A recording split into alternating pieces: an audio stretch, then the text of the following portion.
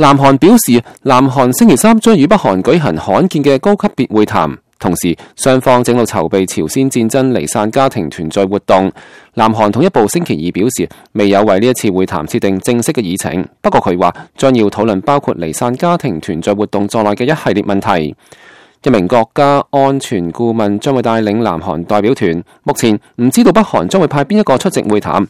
會談將會喺板門店嘅邊境村莊舉行。